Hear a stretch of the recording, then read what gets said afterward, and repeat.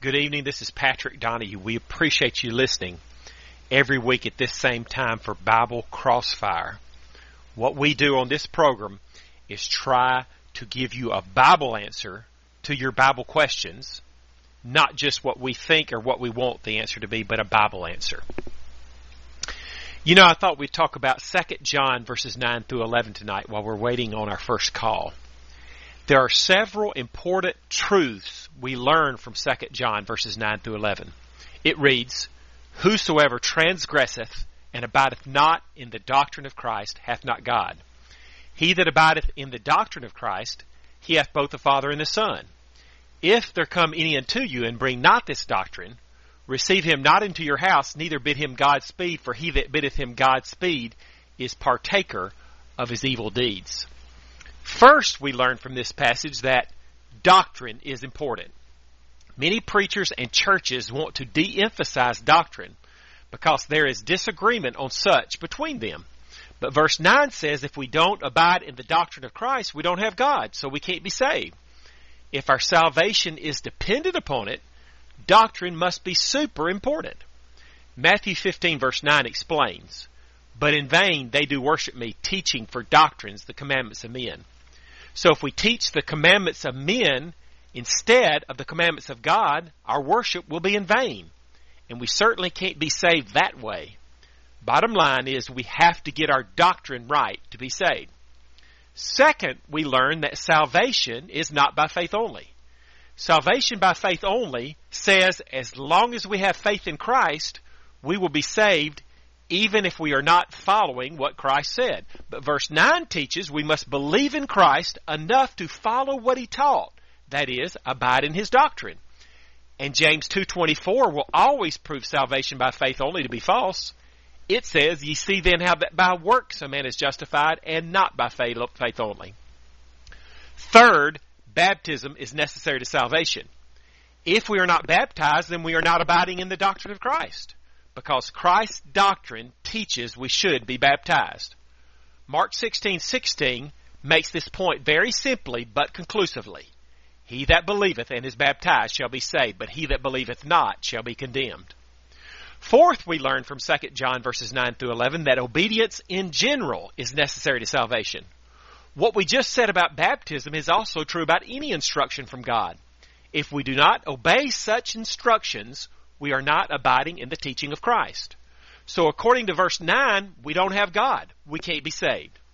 Passages like Hebrews chapter 5 verse 9 drive this point home. "And being made perfect, he became the author of eternal salvation unto all them that obey him." Fifth, we learn that once saved, always saved is false. Suppose a person were to get saved, but then later quit abiding in the teaching of Christ. 2 John 9 would teach he is without God and therefore without salvation. So he was saved at one point, but then lost his salvation due to not abiding in the teaching of Christ. The doctrine of once saved, always saved says a Christian will be saved regardless of whether he abides in Jesus' teaching, but 2 John 9 flatly contradicts that theory. Galatians 5:4 also proved once saved, always saved false when it reads, "Christ is become of no effect unto you. Whosoever of you are justified by the law, you are fallen from grace." Now, Baptists say a Christian can't fall from grace, but this verse said some in that day already had fallen from grace. Six, we learn that we must not fellowship error. 2 John verses 10 through 11 say that if we bid someone Godspeed who is in sin, we become a partaker in their evil deeds. So not only must we follow Christ's teachings personally, we should not help someone else to sin or encourage them in their sin. Ephesians 5:11 confirms this by saying, "Have no fellowship with the unfruitful works of darkness, but rather reprove them." Annette from Florida, go ahead with your Bible question or comment, please. Yes, thank you for taking my call. I would like to know your thoughts in regard to divorce. Yes, ma'am. There are 4 or 5 very critical passages on divorce and remarriage in the New Testament, and Matthew 19:9 is a good one to start with. Let me read that to you, Annette. Jesus is speaking here in Matthew 19:9, and you can look this up for yourself later. He says, "Whosoever shall put away his wife, except it be for fornication, and shall marry another, committeth adultery. And whoso marrieth her which is put away doth commit adultery. Does that pretty clear to you, Annette, what that's teaching? Yes. It's basically saying if a man divorces his wife for any reason other than fornication, any reason other than the fact that she's cheating on him sexually, if he does that and he remarries, that second marriage is an adulterous marriage. And whoever marries the put-away woman, they're committing adultery. So the only scriptural cause in that for divorce is fornication. Let's suppose I was a drunkard. I got drunk every Saturday night. That's a sin. That's bad. And suppose I was mean to my wife. But my wife could not divorce me for that cause scripturally because it's not fornication. The only way she can scripturally divorce me is if I commit fornication, I cheat on her sexually, then she has the option of divorcing me for that reason. No other reason is scriptural, according to Jesus in Matthew 19:9. You see what I'm saying, Annette? Yes. Do you have any... What if there's no love in the marriage and everyone has their own lives and everyone has their own room? Is that considering as divorce? Because they're not one at that point. No. I'm going to give you a passage in Ephesians chapter 5. The Bible says, husbands, love your wives, even as Christ also loved the church and gave himself for it. So if the husband does not love his wife, you know what he needs to do? Repent. He needs to repent of that and work on starting to love her again. When you're married to somebody, the Bible teaches, do you remember, Annette, if you got married, in the ceremony, you probably said, till death do us part, right? Yes. God expects you to fulfill that agreement. And if you don't love your husband, you need to repent of that and start loving him. You can't divorce him unless he cheats on you sexually. So just because you don't love him doesn't mean you can divorce him. That just means you need to repent and start loving him again. And that may take some work because it's a thought process. But the Bible teaches that's what you have to do. It's not optional. We have to love our spouses. Anything else, Annette? Thank you so much. Yeah, thank you for your call. If anybody would like to talk to me further about divorce and remarriage or any other Bible topic in depth through the week, just send me an email, and you can go to my website, BibleCrossfire.com. At the very top there's a button or an icon to click to send me an email, and we can talk about any Bible subject to your heart's content. Mark from Idaho, go ahead with your Bible question or comment, please. Yes, sir. Thank you. A question about baptism. The guy on the cross where Jesus says, today you'll be in paradise with me. Yes. And he wasn't baptized. So he wasn't baptized. How is he getting that in heaven? Mark, have you ever noticed a passage like Hebrews 9:16 and 17? Let me read that to you. It says, for where a testament is, there must also of necessity be the death of the testator. For a testament is of force after men are dead. Otherwise it is of no strength at all while the testator liveth. And this is using something we're all familiar with to make a point. My parents wrote their will in the 1970s when myself and my three brothers were little boys. But they did the will says the inheritance is to be divided between their four sons equally. But we did not inherit anything. The will did not go into effect, Mark, until after they both passed away in the year 2001 and then 2010 when my mother passed away. So the will that was written in 1970s did not go into effect until the last one of my parents died in 2010. Now the writer of Hebrews is making a point from that. He's saying the same thing is true about Jesus' last will and testament. We have in our Bibles the Old Testament. That's also called the Law of Moses. In the New Testament, also called the Law of Christ. And this passage is saying that this New Testament did not go into effect until after the death of the testator. Now, Mark, who would the testator be? That'd be Jesus. That's right. And so the New Testament law that requires baptism for salvation did not go into effect until after Jesus died. As a matter of fact, about 50 days after he died and then was resurrected, right before he ascended up to heaven, was when he gave the Great Commission, which says, "He that believeth and is baptized shall be saved." The thief on the cross lived under the Old Testament law. He was never under the law that says you have to be baptized to be saved. Just like, for the same reason, Adam didn't have to be baptized to be saved, or Abraham, or Moses, or Jacob. None of those people had to be baptized. Baptism is not even mentioned in the Old Testament. This is a New Testament requirement. The New Testament law didn't go into effect until after Jesus died. As a matter of fact, we understand that Jesus lived perfectly. That doesn't mean he lived sinlessly according to the New Testament law, but sinlessly according to the Old Testament law. You follow what I'm saying, Mark? Yeah. So the Old Testament, Old Covenant, doesn't he have to do sacrifice to get his sin forgiven? That's right. The Old Testament, you have to do sacrifice to get your sin forgiven, but not baptism. How is he getting into heaven then with the Old Covenant? Well, because you didn't necessarily have to make the sacrifice yourself personally. The priest made the sacrifice. But the bottom line on your question, Mark, is regardless of how the thief on the cross got to heaven, it was based upon the Old Testament law and Jesus forgiving him before the New Testament law went into effect. And the New Testament law is what requires baptism. So the thief on the cross didn't have to be baptized because that was not commanded until after he commanded to be saved, until after many days after he died. Mark, I'm gonna let you go and take another caller. Jesus is God. He could just forgive him, and he's forgiven, and he can go to heaven. Is that what you're saying?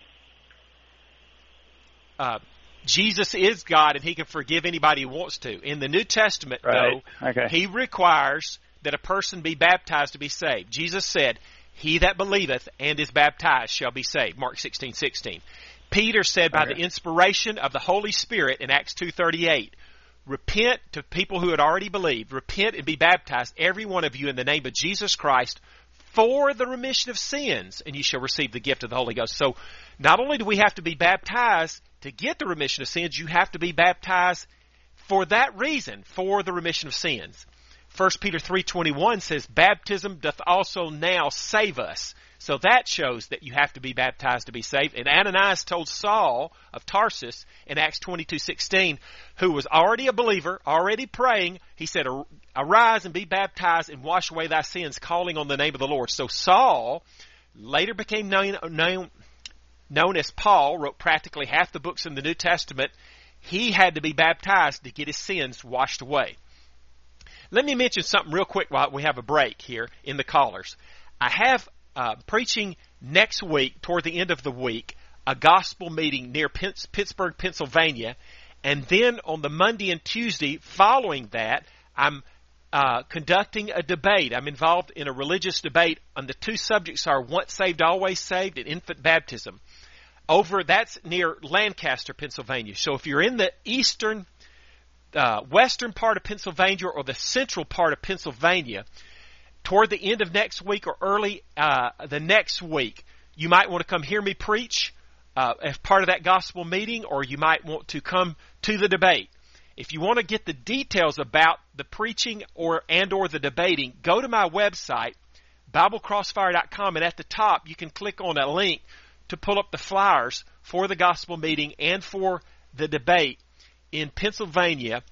That would be August 22nd through 25th for the gospel meeting, and 26th and 27th for the debate. I hope to see you there. Go to BibleCrossfire.com to get more information, to get the details. James from Virginia, go ahead with your Bible question or comment, please. Hey, Patrick, I enjoy your show every Sunday. I'd like your comments on 1 Corinthians 15:28 regarding the nature of the Trinity eschatologically. This is a verse that I've often wondered about. You know, when all things shall be subdued unto him, then shall the Son also himself be subject unto him that put all things under him, that God may be all in all.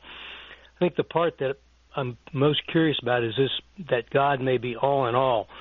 In other words, what are the nature of the persons of the Trinity at this point that would be different than the nature of the persons of the Trinity now?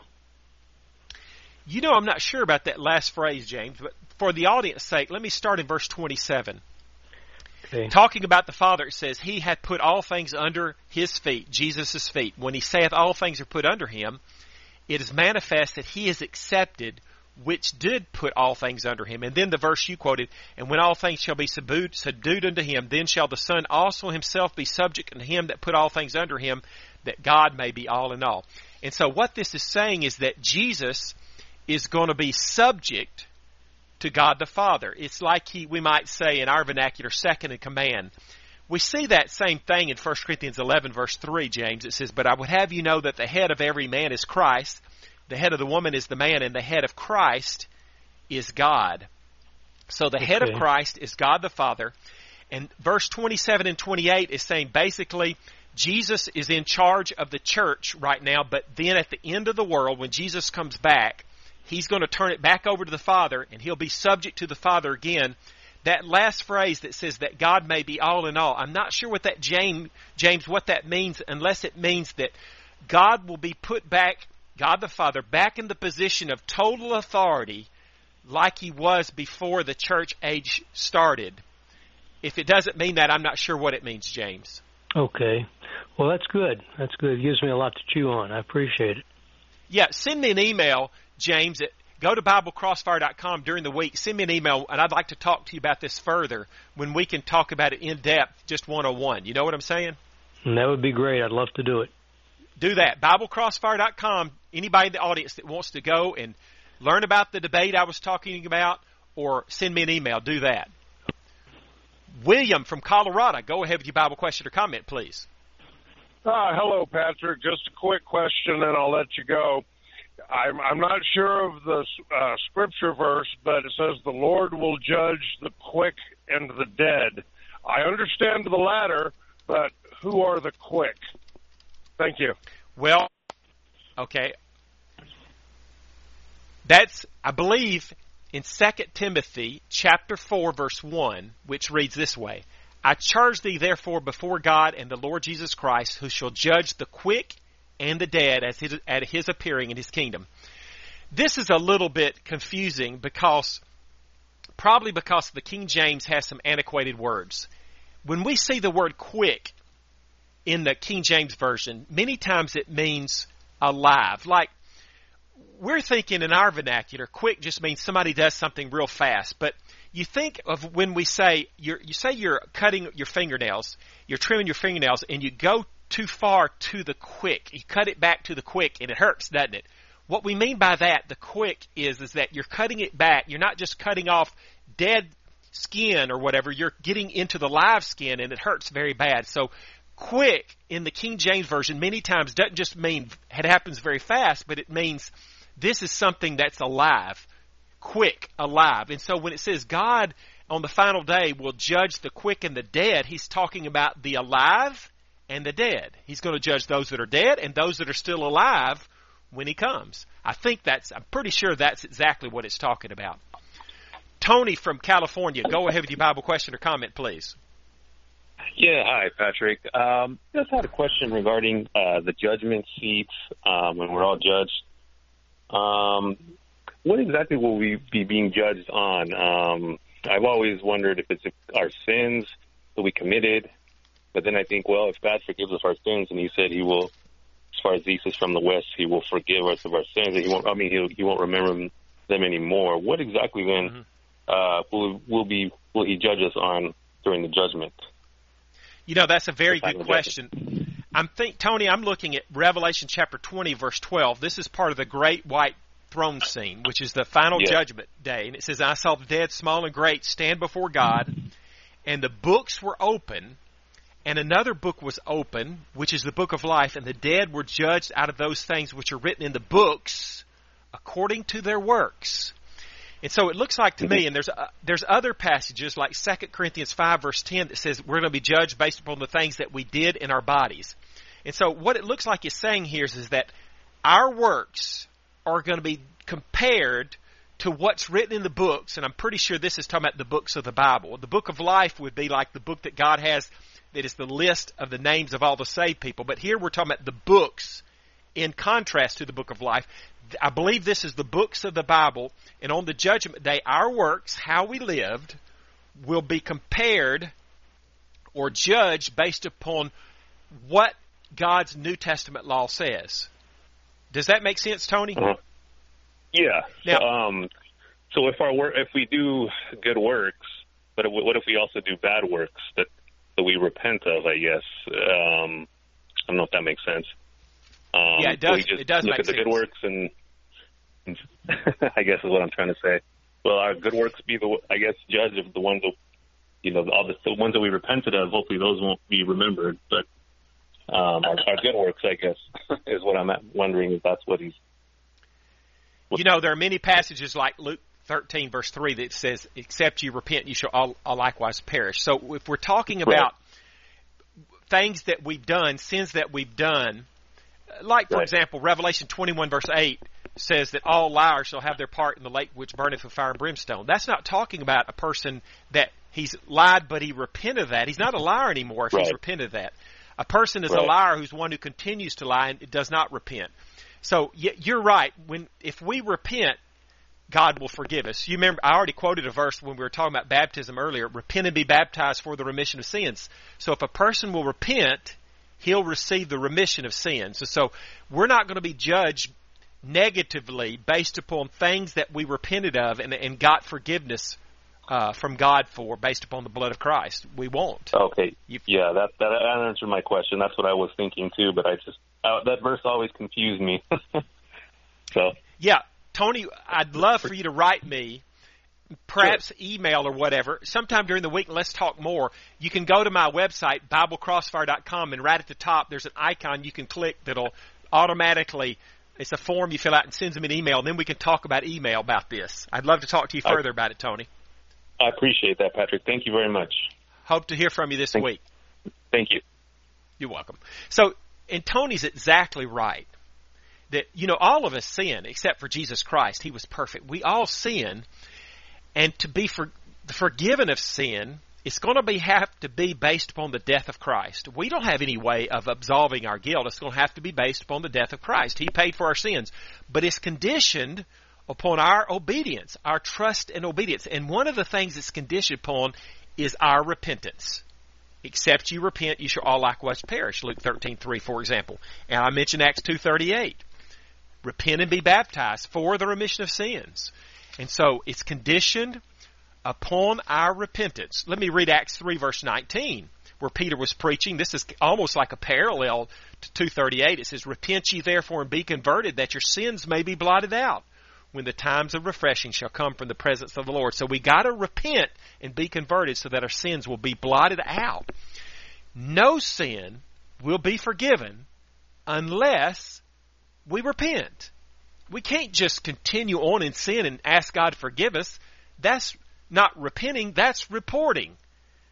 We can't just report our sins, we got to repent of our sins. Let me illustrate. Here you have a homosexual. People call in on the program every now and then and ask me, can homosexuals be saved? Can they be forgiven? Yes, absolutely, based upon the blood of Christ. But only if they repent. They cannot be forgiven, they cannot be saved from their sins if they determine that they're going to continue in that sin. So if a homosexual says, I'm going to be a homosexual, I don't care what the Bible says, he will not be forgiven. He can ask God to forgive him, but God's not going to forgive him unless he repents. And that means he makes up his mind that he's going to quit that sin, and he follows through on that commitment. Any sin is like that. Any sin is like that. We need to examine our own lives, and Patrick Donahue needs to examine his own life too. We are trying to live according to God's Word. Jesus said, if you love me, keep my commandments. And so those that love and respect God will keep his commandments. Whenever I disobeyed my dad when I was a young man or a boy, it showed disrespect for him. So even though we're saved by the grace of Christ, love and respect for God demands that we're going to try to do everything he says to the letter because we respect him, we love him. When we do that, we try as hard as we can to do that. Sometimes we fail. We sin. But because we have the right kind of heart, the kind of heart that wants to serve the God of heaven, then we repent of that sin and ask God to forgive us, and He does. And we face Him in judgment clean from our sins. Be sure and listen next week at this same time.